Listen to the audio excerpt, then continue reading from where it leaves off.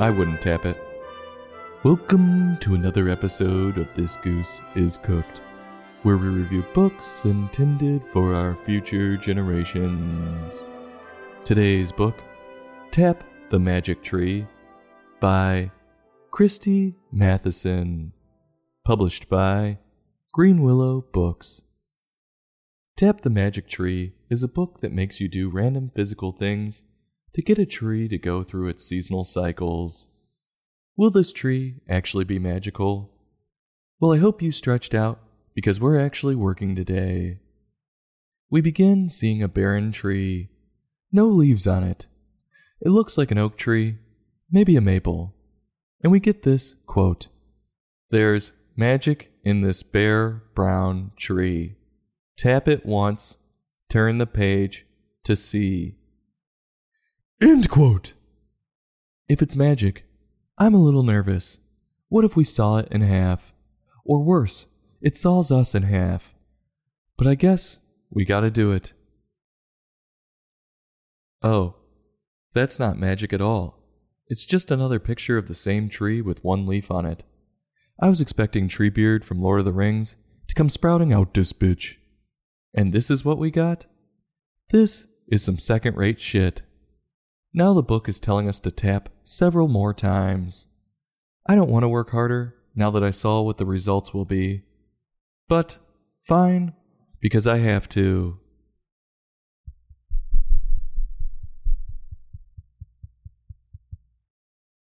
Oh, wow.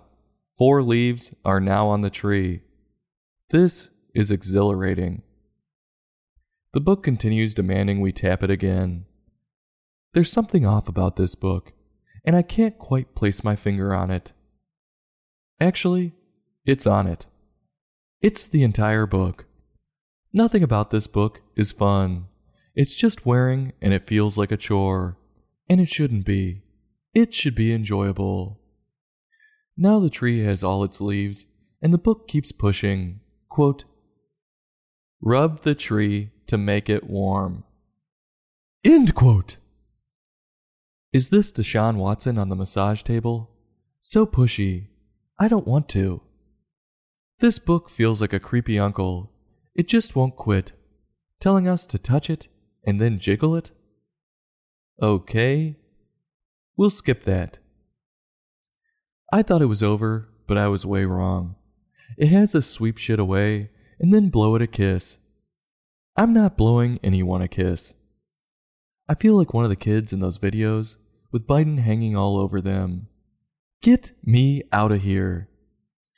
To get through this, I'm skipping over probably half the demands. We see the leaves finally changing as it tells us to blow and then clap our hands. Finally it gets to winter and it tells us to close our eyes and count to 10. Oh no, I'm not falling for that again. Last time I did that, I ended up with no pants on, tied to a chair in the back of a casino. Fool me once, shame on me. Fool me twice, not gonna fool me again. And the book ends on the tree beginning to repeat the process of growing leaves all over again. Whew! I don't know how we made it through this one. I just hope there's not a sequel.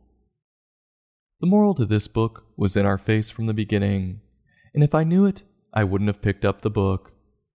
It's, if anyone tells you something is magic, don't believe them and run the other way. It's the same principle as if someone tells you they have candy. People who say things along those lines can't be trusted.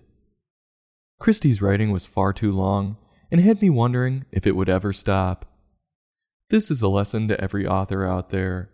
If you're going to do a physical book, make sure there's some great change in the book. Just touching regular pages and seeing little change is not fun in the least bit.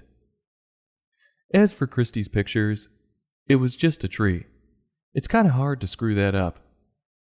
Be forewarned, there was no magic in this book, just a lot of work and turning pages.